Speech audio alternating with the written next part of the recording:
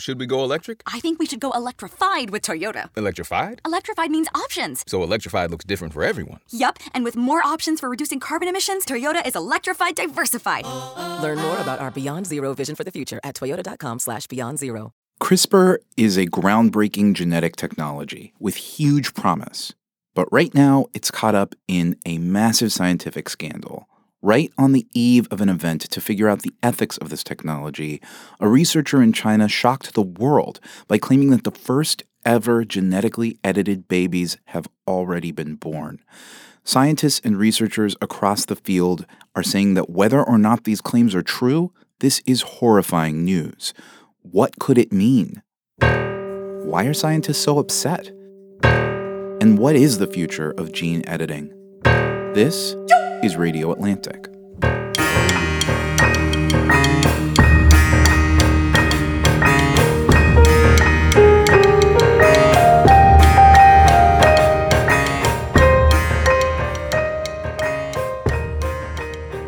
Hello, folks. This is Matt Thompson, executive editor of The Atlantic. Alex is off gallivanting this week, and here with me in studio are two familiar voices, Atlantic staff writers, Sarah Zhang. Hi, Sarah. Hello.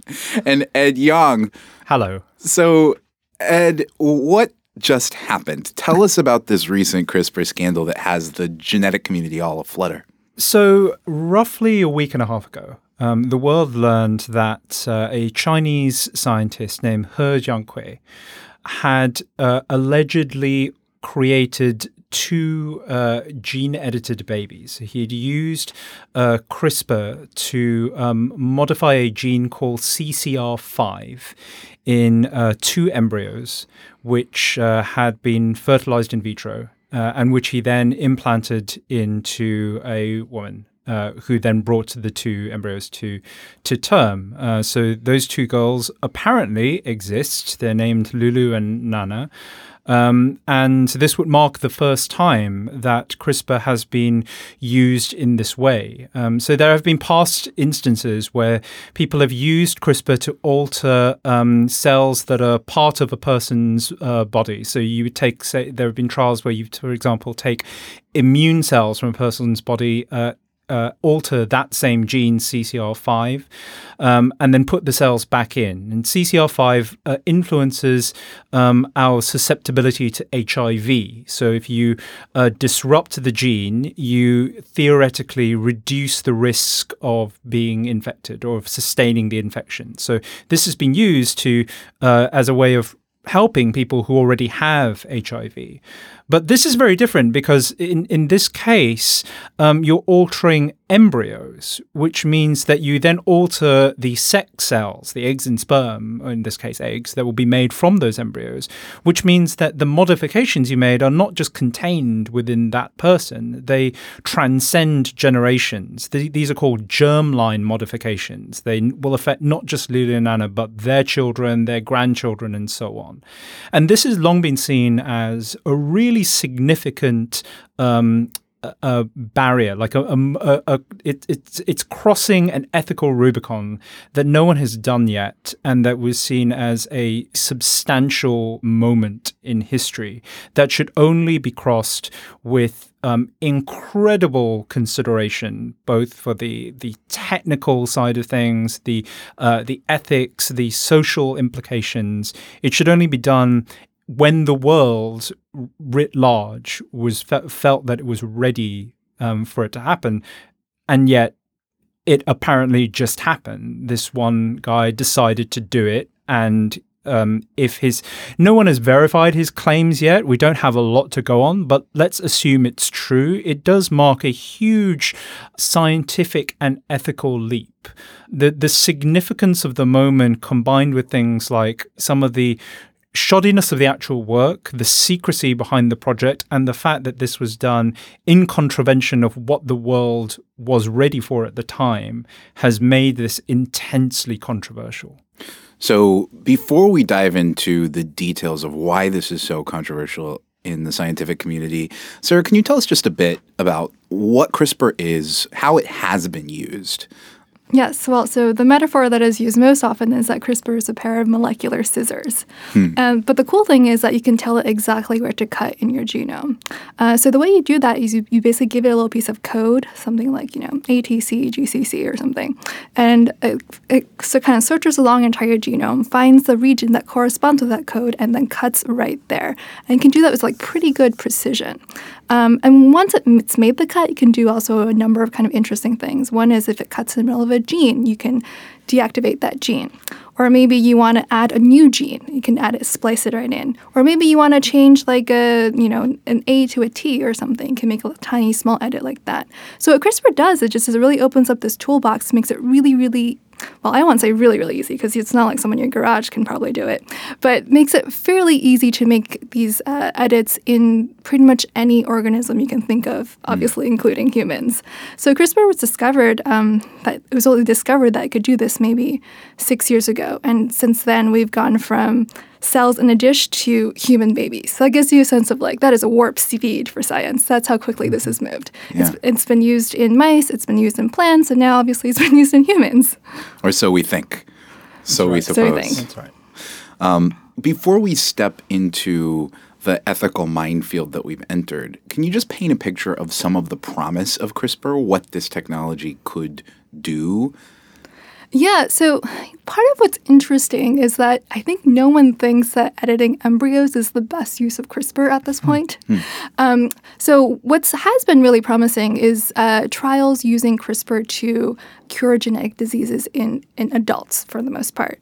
For example, you could there's a trial that's about to start where it's for blindness, a genetic form of blindness, and perhaps you can inject the correct copy of this gene actually into the eye. This actually works, and actually so people could start seeing again. Or there are other diseases like sickle cell anemia or beta thalassemia. These are blood disorders. You can take the blood from a person, edit those cells kind of in a controlled environment, and before putting them back in. So these are kind of the closest promises of CRISPR. Got it. And it's also made a huge difference to just basic scientific research because it allows scientists to manipulate laboratory animals and other organisms with such ease and finesse. It means a whole category of studies are now available to them or easily available to them that they couldn't do before, that would have taken years or a lot of money. So CRISPR has been used to do everything from manipulate the fins of fish to understand how they evolved into limbs. It's been used to change the wings of butterflies to understand how the intricate molecular events that cause certain patterns to form. So it gives an amazing ability to understand the world around us. But of course, when used in human cases, it opens up this ethical minefield too. This action by the scientist He Jiankui seemed to have brought a whole host of condemnations from researchers. Ed, can you tell us why the scientific community was so upset? There are so many reasons. So the piece I wrote had 15 different aspects to this that I think are troubling, but we can break them down into a couple of different categories. So I think the first one is just the choice of which gene to edit, and then the way the editing was carried out. So as I said, CCR5 is this gene that affects our susceptibility to HIV. And the idea is that by editing it out, you make these two girls theoretically resistant to the virus. But there are loads of other ways of preventing HIV, everything from safe sex education to drugs. The father was HIV positive, but you can wash sperm to prevent the infection passing on. So there wasn't really an unmet medical need. And certainly neither of these two girls were ever sick. They just had the normal gene that everyone has. So to argue that you need to use this fairly extraordinary and extreme procedure to reduce the risk of HIV, it just doesn't make sense. And then if you actually look at the results of the editing, which He presented in slides at a meeting in Hong Kong, it doesn't really look as if it was done that well. So there is one particular mutation called Delta 32 that in CCR5 deactivates the gene and is well studied and well known to increase resistance to HIV. But that's not the mutation that you see in either of the two girls. What you see are three very different mutations whose effects are basically unknown. Like if you were doing this carefully, if you edited the embryos and saw those mutations there, what you would do is then use CRISPR to add the same mutations into, say, laboratory animals to see what would happen. Or you would do it in like immune cells taken from a human person to see how they would react. But that doesn't seem to be what happened. It seems like her just put the embryos into the mother, which means that these two girls are basically living experiments. They are testing out modifications to their genes that we haven't even tested out in animals yet. So that alone is, I think, pretty shocking. And then if you look at the way this work was conducted, it was done in extreme secrecy. He didn't tell his university that he was doing this. He took leave in February and conducted this work in secret. The ethics board of the hospital, which apparently was where this work was done, have denied that they were ever consulted. Hers University has denounced the work and is launching an investigation. A few scientists were asked about it, some of whom seem to have known about He's intentions. Others may have caught some hints. But in general, this was done in a fairly extraordinary amount of secrecy. And it doesn't seem that the team really knew what it was doing in terms of the ethical side of things.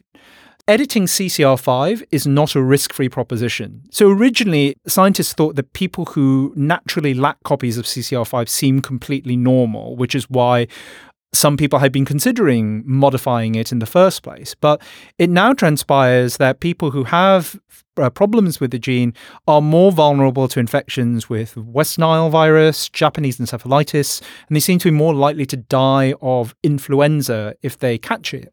Now, obviously, these diseases are big problems. Flu in particular is a huge problem in China and in the rest of the world. Now, the informed consent form doesn't mention any of this. So there are so many different aspects of this, the way it was done, that have really rankled people. And I think it's worth clarifying that it's not just people who are naturally anti-genetic modification. It's not just people who think this technique should never, ever, ever be used in humans, full stop, who are against it.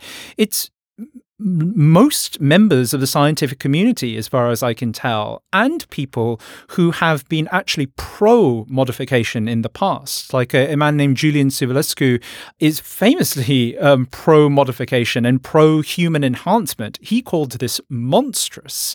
So I think this shows just how much of a line people feel has been crossed.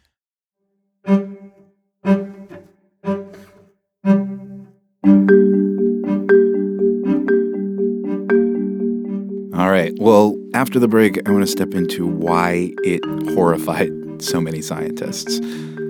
So, stick around. We'll be right back.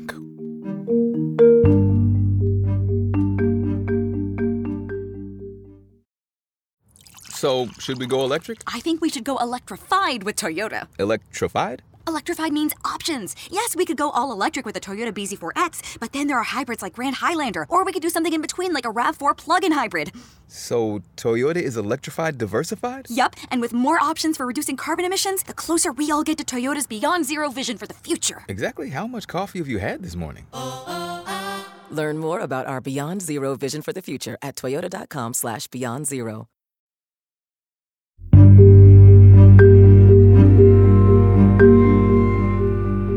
Sarah, when I first heard the word CRISPR a few years ago, I think it came saddled with a lot of different anxieties about how the technology could be applied. People were spinning dark visions of human-animal chimeras and things like that. So what are actually the most real and legitimate fears about CRISPR and how it could be used? Okay, well, I think we just maybe saw one of them, which is someone who does an experiment secretly to unclear ends, right? So one of the problems with using CRISPR in humans, as Ed sort of alluded to this, is that we know where we can make it cut, but we don't have great control over exactly what it does. So it may not make the mutation that we exactly want. Maybe it'll create another mutation. Maybe if you're doing it in embryos, right, like you're affecting every single cell in that person's body. Maybe it'll create another problem for them. Maybe it could hit a cancer gene, and this is going to cause cancer or some reason. So there's kind of lots of unintended effects of CRISPR. I think there's a lot of fears also just about designer babies. I actually think that technologically CRISPR is probably not going to be creating designer babies anytime soon, just because a lot of the traits we talk about when it comes to designer babies, like intelligence or height, those are actually really difficult to genetically engineer because they might require hundreds or thousands of genes. And CRISPR is really good, but it's not good enough to edit that many genes at the same time yet. Yeah. What would it look like to start to undertake the work of using CRISPR in a human context ethically? So I think we're starting to see some of that with trials in first of all, not babies, but adults, right? So starting with not germline, but actual just cells in people's bodies. So I think one of the things you want is an unmet medical need. And I think that's why his choice of CCR5 for HIV was actually really telling. Because if your goal is to just show that it's possible to gene edit humans, this is a great choice. This edit is much easier to do than a lot of other edits. And obviously it was possible. I mean, it doesn't seem to work perfectly, but it was possible. But if your goal is to actually address an unmet medical need, this really isn't it. The news broke right before this big conference, and that means that the researcher, He Jiankui, was questioned on stage by other scientists who study CRISPR soon after the news broke. Sarah, what was that like? Yeah, it was tense. So I actually spoke to one of the organizers who questioned him, Matthew Porteous, and he had met with He about 9 months ago, which is an ominous amount of time in retrospect, and had heard that He was interested in doing this. He didn't know he had done it. And Matt says that he was extremely angry about this, told him he couldn't do it. And I think that everyone was really shocked when it happened, but the prevailing sense was like, we can't let him get away with it. We need to question him on stage.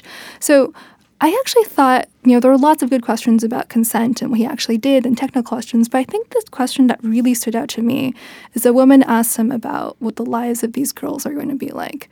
There was some question about whether one of them was maybe still susceptible to HIV, but not the other. It's a little bit unclear. But basically she wanted to know, are they going to be treated differently in the family because one of them might be immune and the one isn't?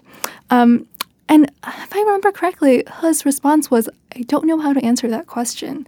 And the sort of utter blankness seemed to suggest he really had not thought this through. He had thought about what was going to happen maybe a year from now or 5 years from now, but these girls are going to be alive for 18 years, 50 years, who knows, right? This is going to affect they're going to be around when he's not around, probably. And it seems like he just really had not thought about those really long-term consequences. Ed, are there any formal prohibitions or restrictions that the scientific community or governments can enforce that this researcher broke? It's a little unclear. So if this work would have been clearly illegal in Europe, in many parts of Europe where there are clear bans on germline gene editing. In the US, it's a little trickier. There are prohibitions, but not a clear ban. So the FDA cannot consider research applications that involve germline editing. And the NIH and several other agencies can't fund work that involves the destruction of human embryos. So through those restrictions, this work could not have happened in the US with federal funding. If He had done his work in the US, would that have been illegal?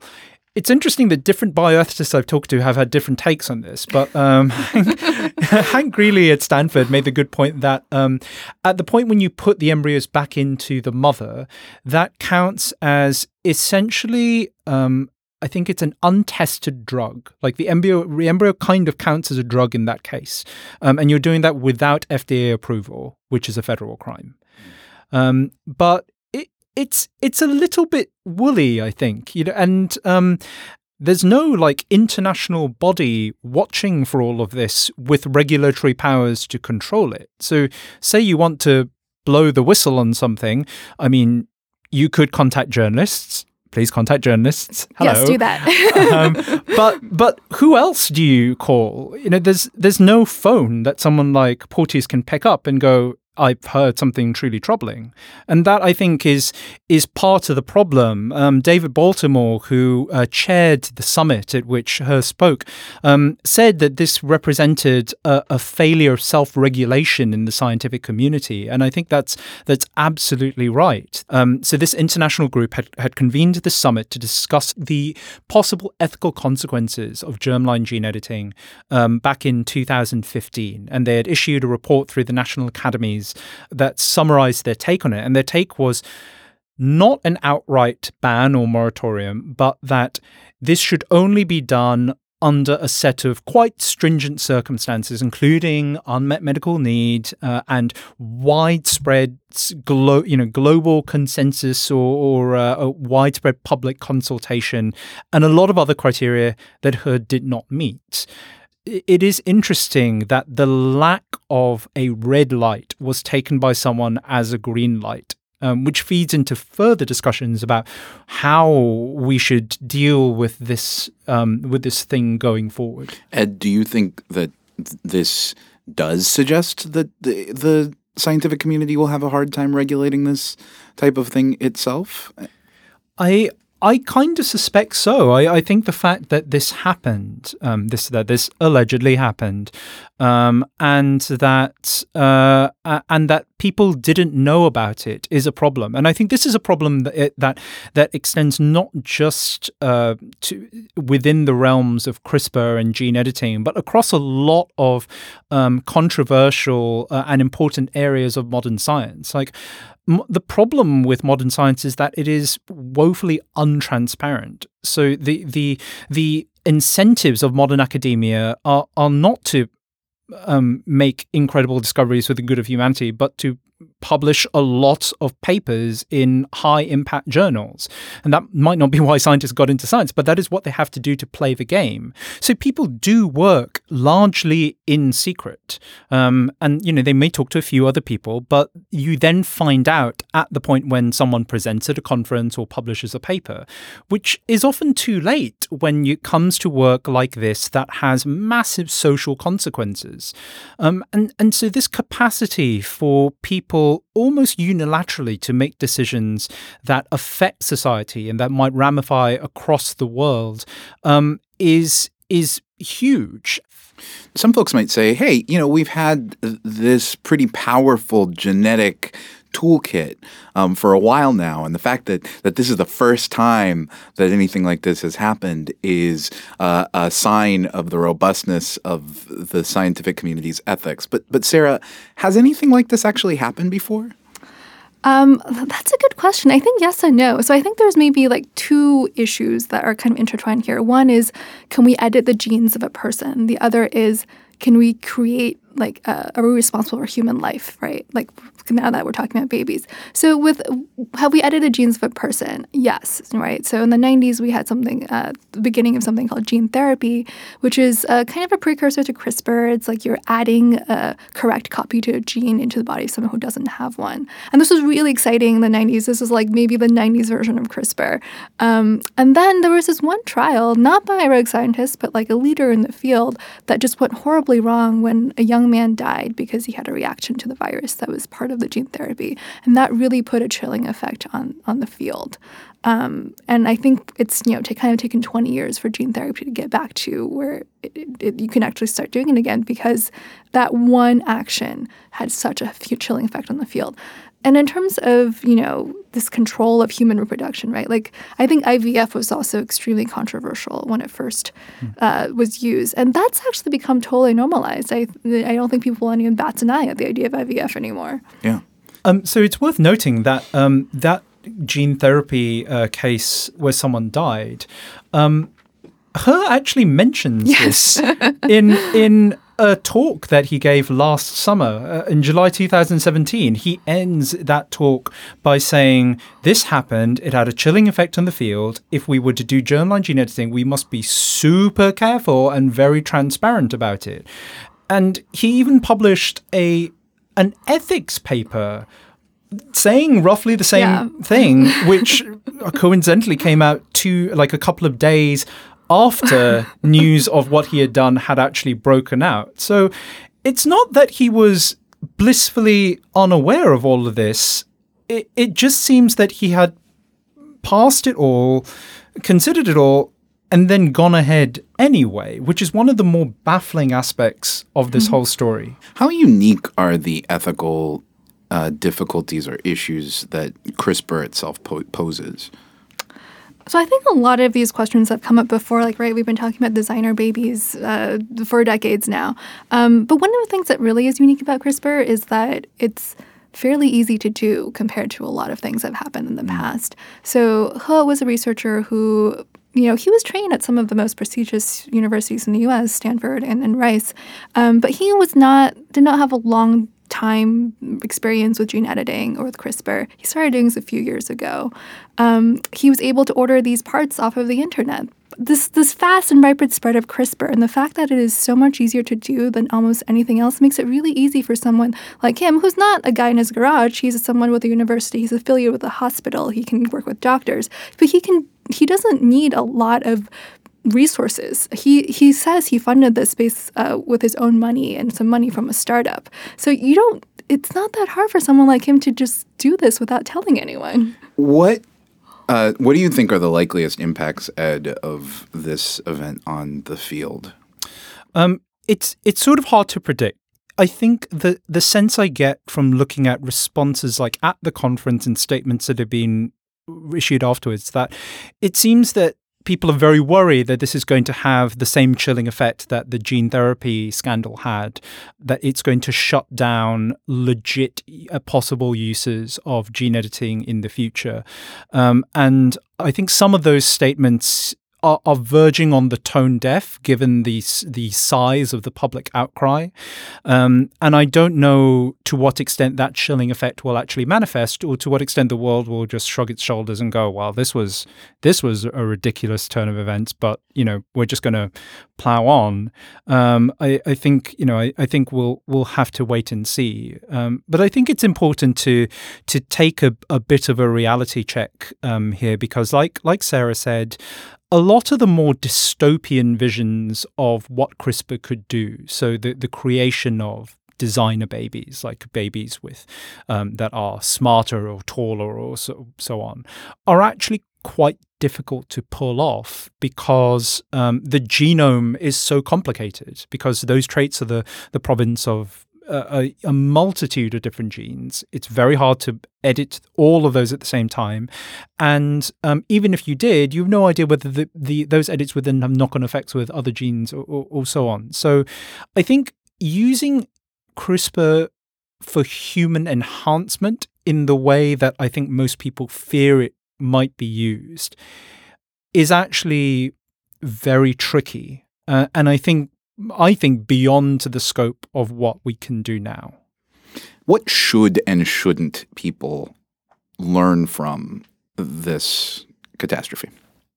I'm not sure that this dystopian vision of designer babies is actually going to come to pass in the way that most people expect. I think if this kind of gene editing progresses, probably the most likely first thing that will happen is that people will opt to edit the genes of their embryos and babies in order to have these kind of enhanced traits. And it probably won't work. So you'll have a group or maybe even a generation of babies that are thought to be advanced in some way, but are not. And so what happens then? And we see some of this in basically almost any health-related technology. There are people peddling products that don't actually do the things that they say they will do. And there is obviously a massive consumer appetite for those products. So I'm sort of interested in that space. And I think in some ways what has happened here, even though it is a huge ethical maelstrom, to me fits with that narrative, because neither of these two children, Nano or Lulu, may be resistant to HIV at all. So this sort of purported good may not apply to them. And yet here they are, possibly the first two gene-edited babies in the world. And what are their lives going to be like? And that was the sort of part of the puzzle that her apparently hadn't considered and had no answer to. And I think those kinds of social ramifications are unclear to me as well. And I think that's sort of what we need to grapple with now. Sarah, I'm going to ask you this question. Given this burst of news that's somewhat complicated, what do you think are the most important things for the ordinary person to just take away from this whole? Yeah, I think just to understand what CRISPR is, I think now maybe most people's conception of CRISPR is now somehow tied with babies, but it's actually this thing that can be used in so many different ways. It can maybe be used to make new vegetables, or it can be used to cure certain genetic diseases, or it can be used to study butterfly wings. It's just that it can do so many different things, and we shouldn't think of it only in the realm of designer babies. Thank you very much for that. Ed, Sarah, this has been an illuminating conversation, and I'm both slightly more pissed off and slightly less scared at the same time. So, okay. We always try for. Thank you.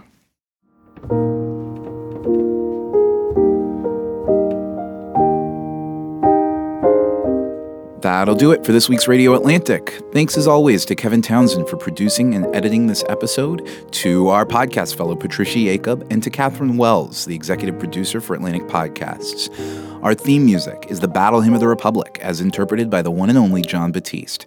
Check us out at theatlantic.com/radio, catch our show notes in the episode description, and if you like what you're hearing, do rate and review us in Apple Podcasts and subscribe in your preferred podcast app. Most importantly, thank you for listening. We'll see you next week.